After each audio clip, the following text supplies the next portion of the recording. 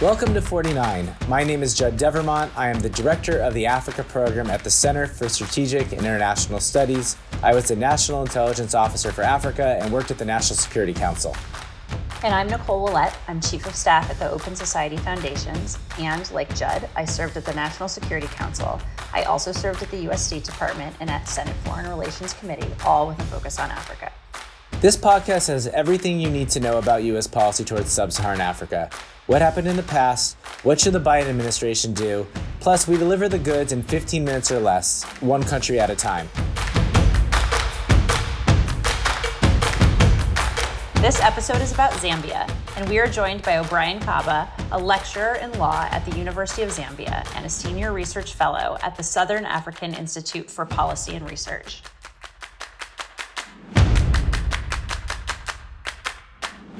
Nicole, just give us a quick breakdown on U.S. policy towards Zambia. Okay, here we go. The U.S. established a consulate in Lusaka before independence in 1964. U.S. diplomats wanted to establish close ties with Zambia's new leaders, as well as support U.S. companies in the mining sector. One of the first bilateral spats was over the Chinese-built Tanzanian-Zambia Railway, also known as Tanzam Railroad or Tazara.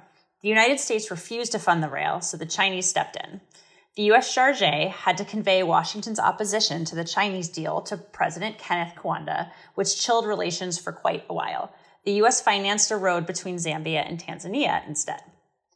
U.S.-Zambian foreign relations, however, were mainly focused on Rhodesia, Angola, Mozambique, and South Africa. A key priority was sheltering Zambia from any economic blowback from the Unilateral Declaration on Independence, the UDI, in white-ruled Rhodesia. The U.S. and U.K. even participated in an airlift, flying fuel into Zambia and helping them export their copper. Judd has called this, quote, super cool. Zambia, as a frontline state, was in the middle of all of these anti-colonial and liberation struggles. U.S. diplomats, when they finally received official permission, would meet with representatives of the liberation movements visiting Lusaka. It also meant that South Africa conducted raids into Zambia in pursuit of these individuals. Zambia's critical role prompted President Ford to invite President Kaunda to the White House. Secretary Kissinger followed up with a trip to Lusaka, where he delivered a momentous speech about the U.S. policy towards Southern Africa. President Carter and Reagan also hosted Kaunda at the White House. A lot of Zambia love here. In 1991, Kaunda was defeated in an election, ending 27 years in power. He also passed away this June. From that point on, the United States focused on supporting the country's democracy, which was unsettled at times by third-term bids and 2 presidential deaths. It also prioritized economic development, health programming, and supporting Zambian peacekeeping. Recently, tensions between the United States and Zambia have increased over President Edgar Lungu's autocratic and conservative Christian leadership. In 2019, U.S. Ambassador Daniel Foote issued a remarkably candid statement criticizing the Lungu administration for corruption and for sending 2 men to prison for conducting a same-sex relationship, in which he said, "Let us stop the facade that our governments enjoy warm and cordial relations." He was later recalled to Washington, and there hasn't been a new ambassadorial appointment since. By the way, the whole Foote statement is worth a read. It's been removed from the U.S. Embassy website in Zambia, but can be found on Twitter. So, Judd, do you want to talk about a major U.S. success or a policy failure? Well, I think like other episodes, there's never a straight success and straight failure. Oftentimes it's in the middle. But I want to go back to Kenneth Kaunda's visit to President Ford in the 70s.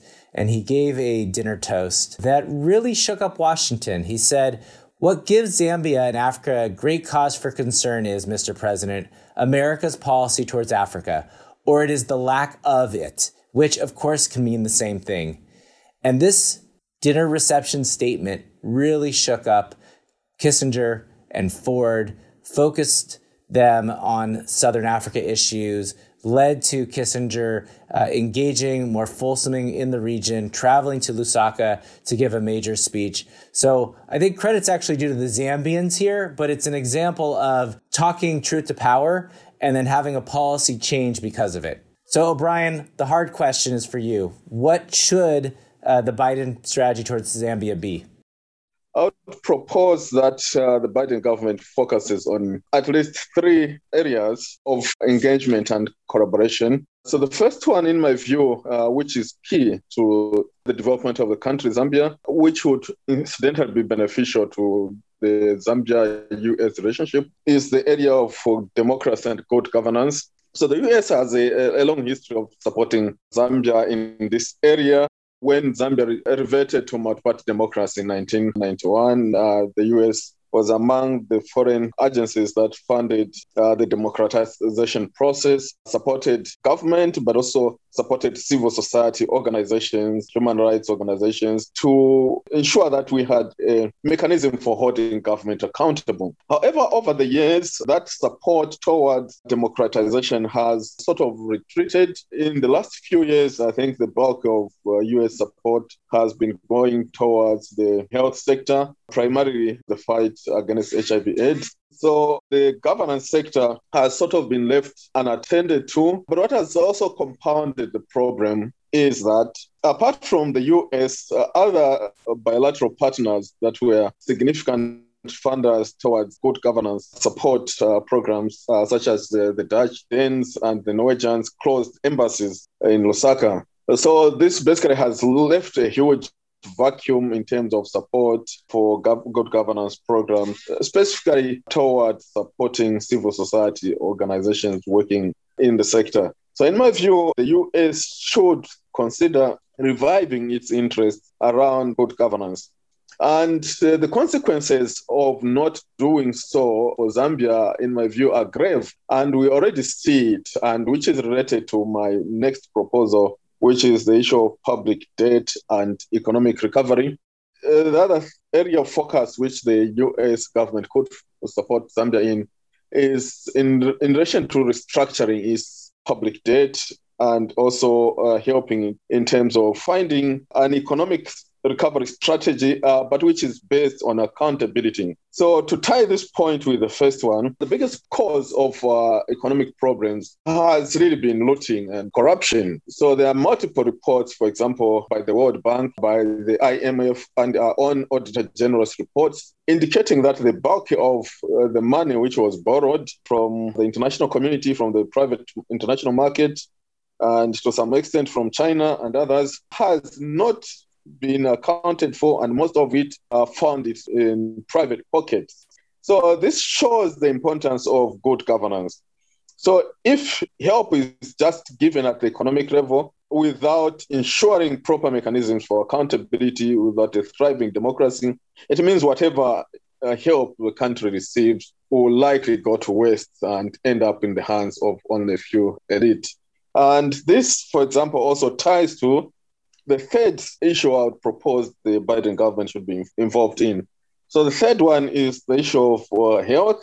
And in particular, there's need for support in the fight against COVID-19. So we were lucky the first two waves were not deadly. I think only a few people died. But now Zambia is going through a third wave and we are having mass deaths around us. The health systems are stretched, supplies are inadequate, facilities are inadequate. But the point is that at the beginning of this pandemic, a lot of international agencies and our own citizens and corporate entities in Zambia donated significant sums and goods to government. But the Auditor General in one of the reports indicates that most of the stuff which was donated actually was not accounted for or did not reach the intended beneficiaries. So basically, most of the stuff was looted.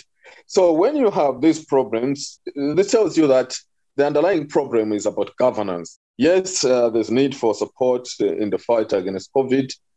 There's need for support in trying to revive our economy. But overall, in my view, the biggest support the country needs is to reinvigorate its democracy, to have respect for institutions, let oversight institutions work and provide checks on government. You might also be interested to know that Amnesty International released an extremely detailed report on Zambia showing worrying trends of human rights violations that have been going on, especially in the last 5 years under the leadership of President Lungu. Sorry, I was just going to jump in and say that I think that that's absolutely right. And I'm really glad that you focused on this democracy and governance angle, which is at the root of all the other challenges that you identified around the economy and as well as the COVID-19 response. And it's urgent right now because there will be an election in August. The trend lines for Zambia are very poor. So, Nicole, how do you put all this together? How do you energize the interagency to do some of the things that O'Brien's talking about? I think one of the things we've learned in Zimbabwe and in so many places around the world is when you can't talk to the government, you sure have a lot of time to talk to civil society and to everyday people. And that is where I think the U.S. government and the interagency should be focusing its time.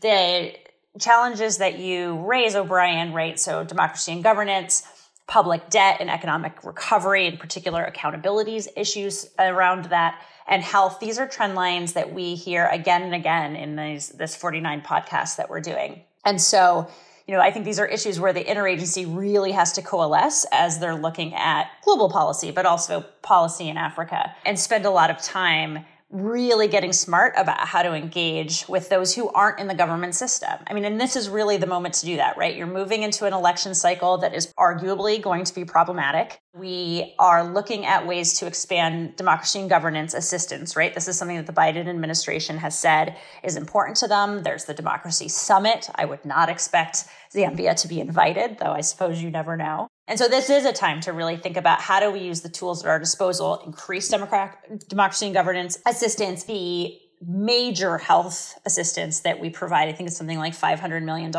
How do we get serious about being able to help people, making sure that people in Zambia know that that help is coming from the United States, coming from a good place, and endeavoring to help ensure that voices on the ground are represented in government. I also sort of hear murmurings of the U.S. government thinking more about how to get at the corruption issue, right? Which is a really challenging part of our policy, right? There's no easy way to sort of get at corruption unless you're able to do the forensics to track it. And I do think there's been a lot of talk about how, given the amount of aid that we're moving through countries, how do we start to do better tracking about what happens to those dollars, let alone dollars that government has access to that aren't from the United States. So again, here is a place where doing some very staple work on democracy and governance aid, on election prep, on election observations, potentially if they're allowed in, and on really making sure that health aid, both generally and in the COVID recovery period, or still in the COVID surge period, are things that we use in wise ways and right now. So I take that point, O'Brien, that this is really the moment. Maybe, O'Brien, you can give us just one idea, bold, flashy, that perhaps can just, revive our democracy and governance approach in Zambia and make some headway. If you were having a meeting with President Biden, what would you tell him to do if you really wanted to take his gloves off and roll up his sleeves? Zambia is facing an uncertain election this year. So my proposal to President Biden would be pick up the phone and call President Lungu and tell him that the international community is watching. So he should respect the will of the people and he should respect human rights in Zambia.